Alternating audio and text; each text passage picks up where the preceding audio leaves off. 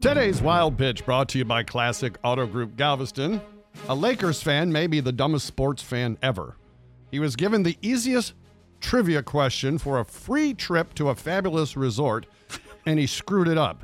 Standing in the middle of the court, the fan was asked to guess if the next card would be higher or lower than the first card revealed, which happened to be a 0. I'm here with our lucky contestant, David, who will have 30 seconds to guess if the next card shown will be higher or lower than the first card shown at the table. If David guesses all these correctly, he will win a Pechanga getaway package. Pechanga. David, are you ready? Let's get started. Higher or lower than 0? Lower. Lower. What? Look at her. She's trying to give him a mulligan.